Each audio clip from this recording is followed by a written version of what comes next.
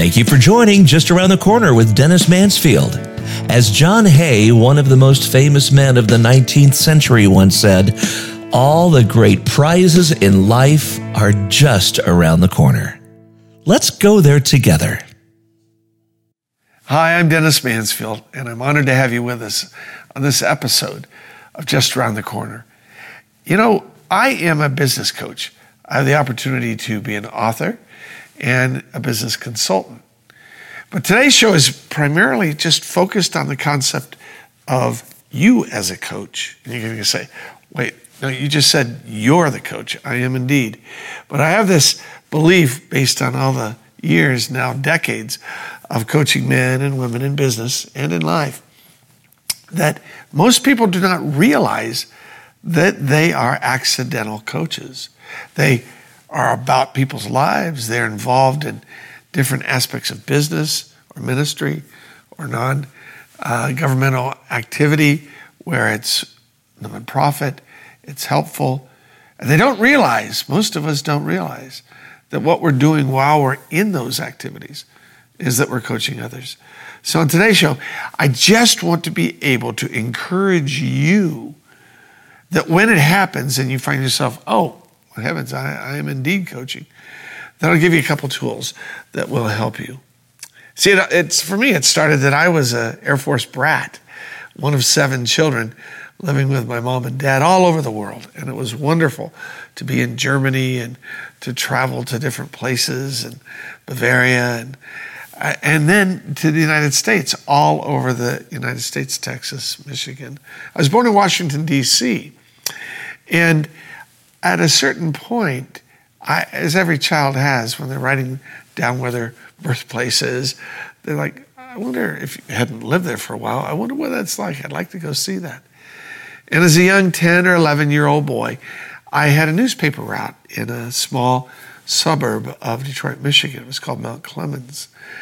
And I had an opportunity through that particular newspaper to win a trip to Washington, D.C. I thought, hey, I'm never getting there with mom and dad because they never had enough money and they had too many kids. And so we decided, you know, my brothers and sisters and I, they were a great encouragement to me. Go out and try and win this particular contest, which I did. So many new starts. And as a budding entrepreneur, it was not easy, but it was simple for me to be able to go out and get those new starts and win the trip to D.C. So there I was for the first time at age 10 or 11, walking the streets of Washington, D.C. with a group of other tourist young boys. And this is in the mid-1960s. And I remember at the time thinking, this is amazing. This is how our government is. This is the bigness of our nation. It expanded my vision of what our country was. And in the process of it, I had the opportunity to talk to a lot of the other young boys. There were no newspaper girls at that time. And we talked about what we did in business and how so you get this little, microcosm of business potential entrepreneurs that were making money. When I got back to Mount Clemens, Michigan, after the trip to Washington, I remember reading about different historical characters that had huge impact on the nation, and if I allowed it to be, huge impact on me. And I remember coming across Thomas Edison, and I thought, my heavens, this is a young Michigan boy who grew up, and by the time he was 15, had the opportunity to be a candy shark. Now, what is that? In the old days, when trains took people to cities for the opportunity of working day shifts and then moving back, as we would think subways do today, Thomas Edison was a 15-year-old kid who made a decision that he would sell candy on this train. They called them candy sharks. And he would go down the aisles and he'd talk to people, business people. He'd pick up tips. He'd hear things. But most amazing to me was that when he got done and they dropped off all of the people there in Detroit for the different auto plants, he would get back on and then do the same thing going the other way. And he did this several times throughout the day. On one of his trips, actually in the city of Mount Clemens, The train had stopped. He was out of candy and newspapers and pastries, etc. And he jumped off in order to go get those and then to come back onto the train. And in the process of having done that, he was walking down, and he saw off to the side in the track area a little boy, a little toddler. The toddler was playing on the tracks, and you can imagine the panic of any young teenage boy or girl seeing that. And then he saw the train coming. This is a true story, ladies and gentlemen. It's a true story. And young Al Edison, he didn't go by Thomas. He went by his first part of his middle name, Alva. Al Edison saw the train locomotive coming at the little boy. And he threw his stuff down, and he ran as if the sport of football was already engaged in his life, which it was still just a budding sport. But he tackled him off of the tracks, rolled off. The train came through. It would have absolutely annihilated the life of that child. Edison, by dropping all those things, destroyed his supposed livelihood as a teenager. But he picked the little boy up, and he was like, whose little kid is this? Turned out to be the station manager's, a man named James U. McKenzie. And when he did that, Mr. McKenzie came out and was just, you can imagine the fear of a parent involved in that. He came over and grabbed his little boy, Jimmy, and thanked Al. Said, whatever you need, I will do. How can I help you? So Al Edison, teenage boy, soon to be former candy shark, said, would you teach me telegraphy, the telegraph? And then, of course, Mr. McKenzie said, absolutely. And he began the process of mentoring and teaching. And Edison would live there at the McKenzie's house. And he grew up over a 2-year period of time, learning things, so much so that he excelled past every other telegrapher that was employed by that particular Grand Trunk Railway, which was the railway that took the people back and forth. And he started thinking. This little boy, this little entrepreneur, young man, began to see his future. And it was McKenzie who coached him towards that. See, each of us have a McKenzie in our life, a James McKenzie. The question is, are we James McKenzies to other people? Well, I can tell you that as I left those childhood years, I decided that I would go to work in a capacity that had different jobs, different opportunities. I found that I would bump into possible James U. McKenzies. Not necessarily always good ones. Sometimes they gave me examples like you've had in your life of people who really shouldn't be bosses. But even at those times, I remember thinking, there's a reason why he shouldn't be a boss.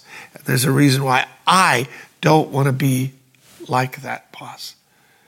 And so it was that I went into high school, college, and then out of college, I had an opportunity as a young graduate to work in a particular political party that I was involved in down in the heart of Los Angeles. And a man came into my office, just literally walked through the door. And he said, hey, I know this sounds odd, but I have been praying for God to send me to someone who needs help in their life.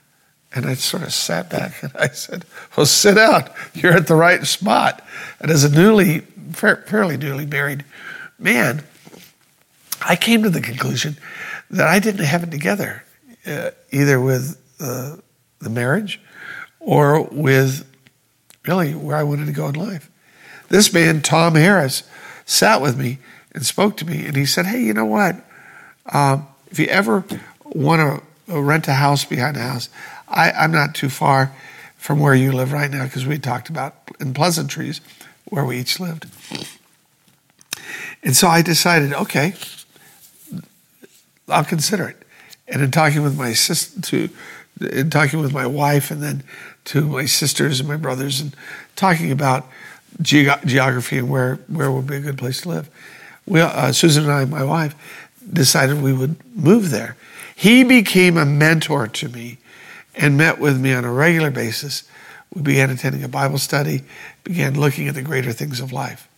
Fast forward, I went into business, I did all these things, and all of a sudden I realized I owned a company with a business partner, and I really had no clue as to what I was doing. I knew I didn't want to work for somebody, but that doesn't necessarily mean that the person desiring that is in fact a good employer. And I hired a CFO, a man named Peter Gosdek. And Peter came into my life where Tom had coached me up on the things of value, morality, ethics. Peter came in to challenge me about the application of that to business, to life, to your marriage, to your desire to impact the world around you, around us. And all of a sudden, I had the second dose of a coach who cared about me. And for a number of years, we met. Even to today, four decades later, Peter Gosdek remains my business coach and my mentor. Tom has passed away. So I suddenly realized, wait a minute, what these men have given to me, I must give to other people. And when I did, my life changed. You see, I found that if we were able to sit and listen to people, we might just have an opportunity to ask them questions about why they do what they do. Not necessarily always expecting an answer that they'll know why they do it, but we can certainly ask what has been the result of what they did. How did that impact their life? Where did that take them? Even if the why question was unanswerable. And as about the early 90s, I was asked by an organization called Focus on the Family to become the executive director of a group that worked in association with Focus on the Family. And as such, I was able to start meeting with businessmen, legislators. We had volunteers and pastors that I found myself coaching them like Peter coached me, like Tom coached me. So my question is, in your life, who are the men, who are the women that you began just meeting with, talking with, in a sense mentoring, but truly coaching? See, we think of coaching merely as a whistle and a baseball cap, and you're out with soccer or football or baseball or rugby or lacrosse, whatever. That certainly is the obvious form of coaching. But the truth of coaching is giving, as Boise State University's former head coach Skip Hall, a longtime friend of ours and a great human being, talked about coaching people up, coaching them up towards the best things that happen in their life or can happen in their life. And so for me, I decided I'm going to start doing that on a regular basis. And about well over 20 plus years ago, I became a business coach. And I put my shingle out, and people came from all around, both here in our state as well as other states, that would call me on the phone, and I would work with them. And what I found was, though not all businesses are the same, and certainly I was focusing on a business as a business coach on business, the principles behind dealing with the people are exactly the same. And that is that the hardest, most difficult thing to overcome is when a business doesn't work well with its people. In other words, the owner doesn't get who the people are. The manager doesn't realize who it is he's managing, who he's coaching, who you've been coaching. Now think about the irregular people in your own life. I want you to stop just for a second and maybe close your eyes. Just think, who is it in my past that I knew I had to work with, but man, I did not like working with that person. That man or woman drove you nuts. And you have to stop and be real with yourself. Because a lot of times we'll say, well, it was a bad day, a bad year, a bad decade. But the truth of the matter is that they were absolutely a pain in your tush. You sat there every day and said, I hope that person doesn't come in. Or when they come in, you would think, gosh, I can't wait till they leave. And maybe inside there was a part of you that said, I don't like that. I don't like that.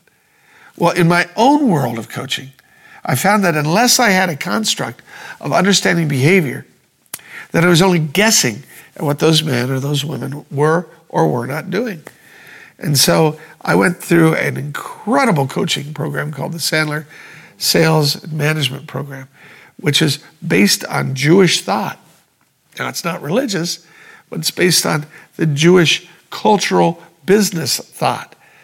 How can we get to know behavior types when they just come at us and we're in the shop?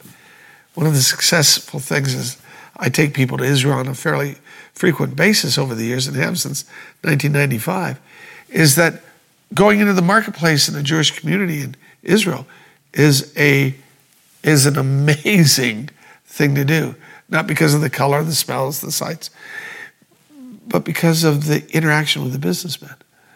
See, the Jewish mindset, the Sandler system, was one of asking questions, very Socratic in its nature. What are you here for? What are you looking for?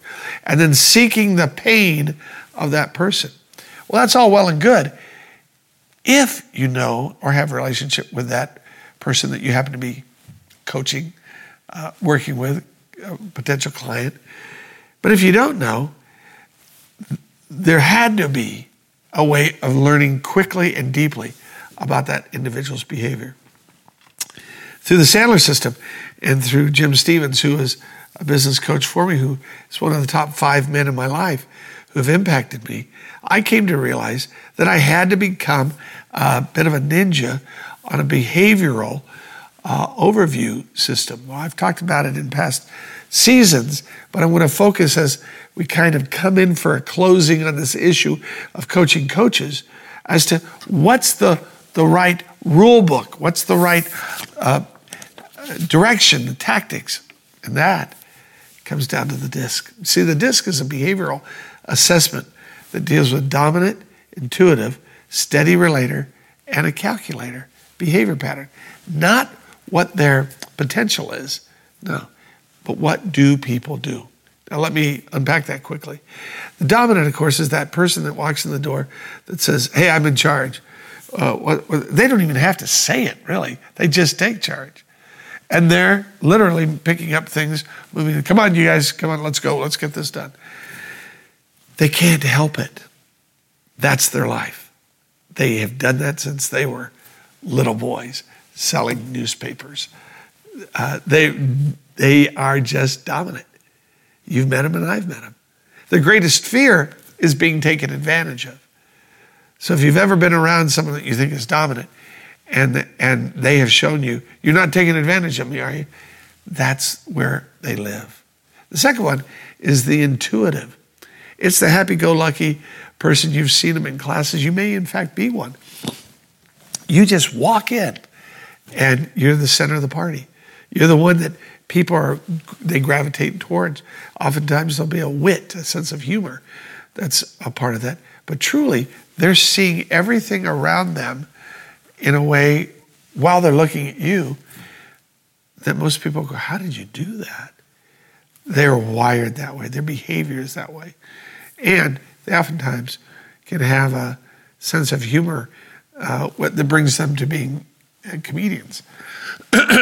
Well, comedians in life, truly, not comedians necessarily in entertainment, but in entertainment, there can be people like Robin Williams and others who are high, and they would just be funny.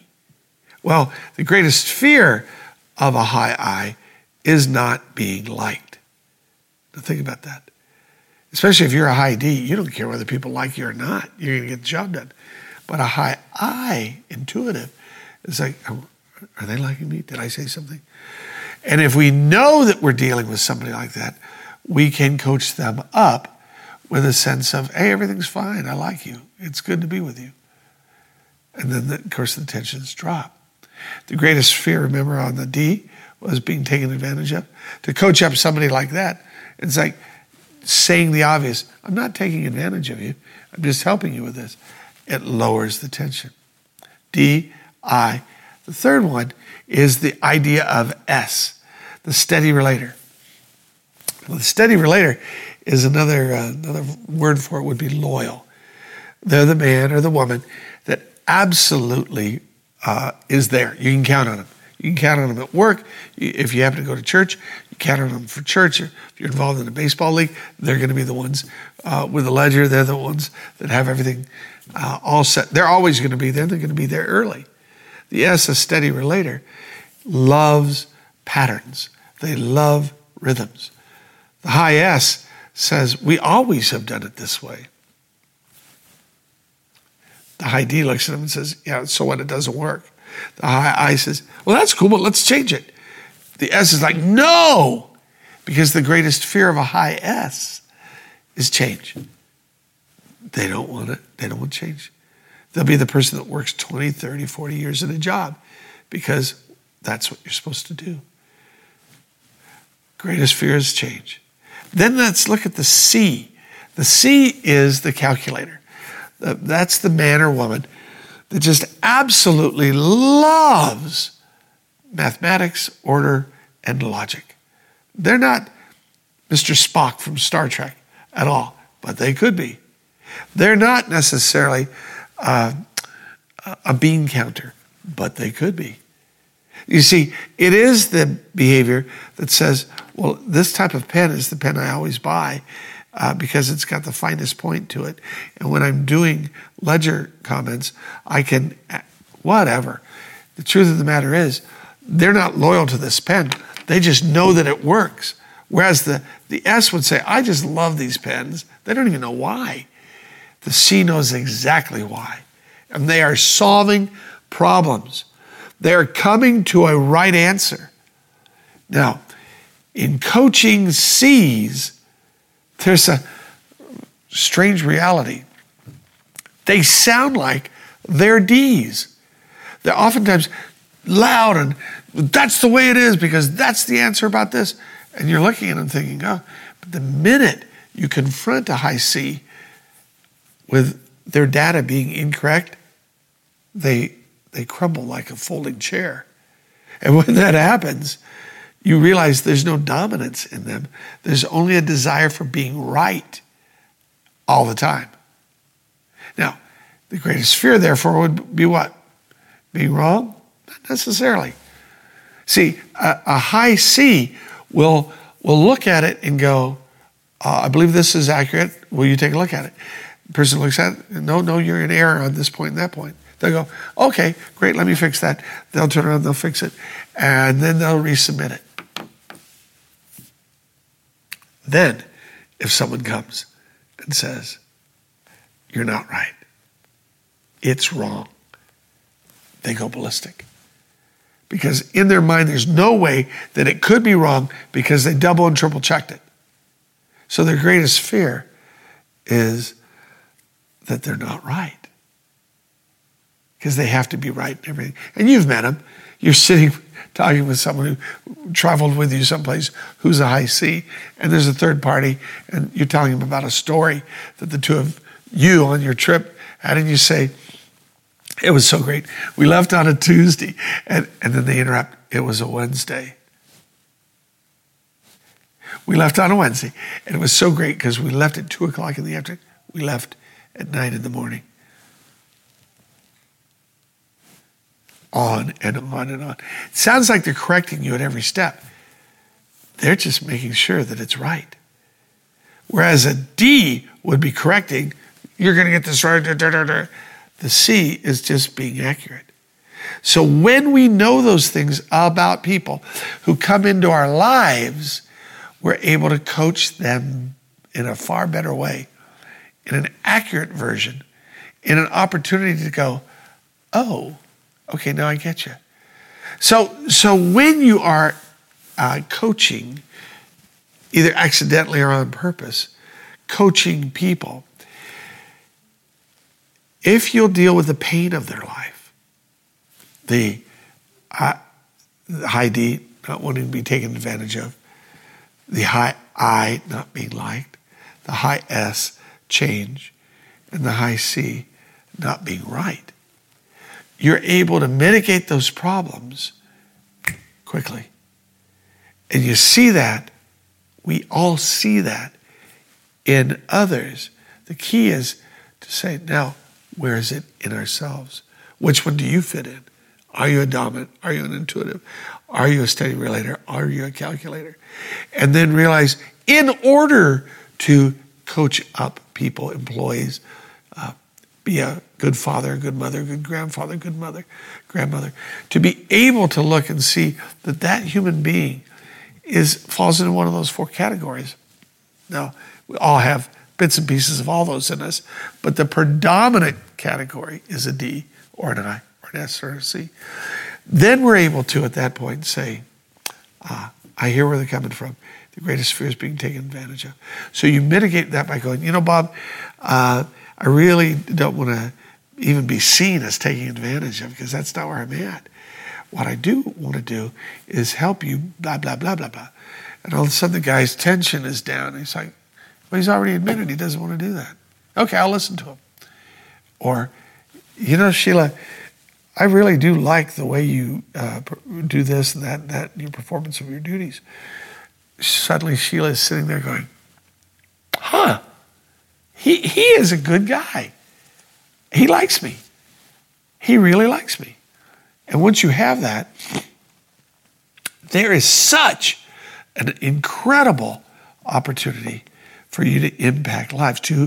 As I began this episode, I will be ending it, to coach coaches. You see, if all we're to do in our life is to have the opportunity to help people create better widgets, okay? That's good. It's not great. To be great is to change their lives so that they could be life changers with other people. See, people are choking all around us in their life. It's like candy is stuck in their throat, and everything they want to do, they can't do because they're choking.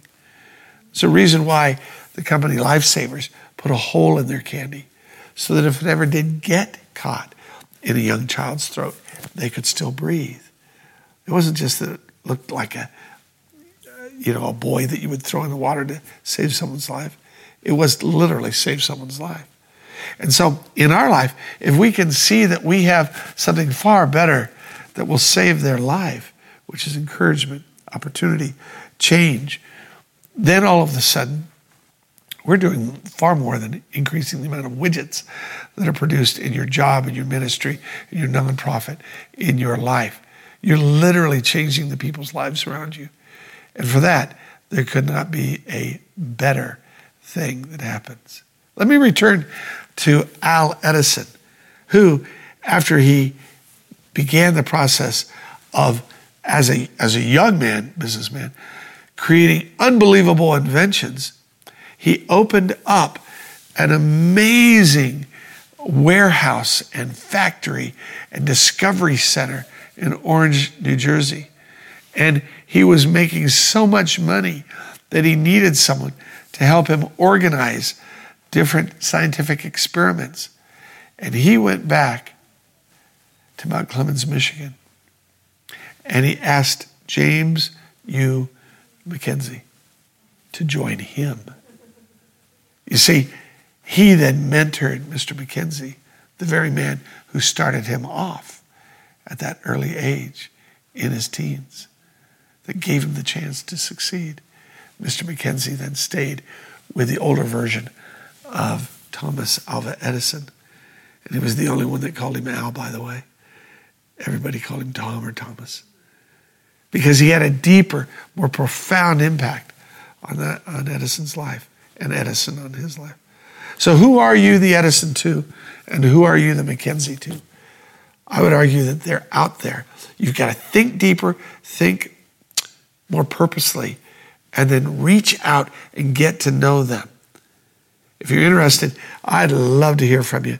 And the best way for you to contact me regarding coaching is to go to DennisMansfield.com, DennisMansfield.com, and then click on and let me know that you're interested. Also, when you go to that website, there's a landing page with a little yellow bar about 5 secrets to a long marriage. Click on that, whether you're married or not. Click on that. We'll send you some free information about how to improve using these same coaching methods in relationships with the opposite sex. And you'll be a recipient of our regular newsletter that comes out twice a month. Good things that will help you, not time-sucking things, but things that give you the opportunity to grow as a human being, as a businessman or woman, as a mom, dad, husband, wife. So with that, I want to just let you know that it has been an honor in this episode to share with you just one-on-one about my life, the things that changed me, and the things that I'm using to change others. So with that, God bless you. Have a great rest of the day.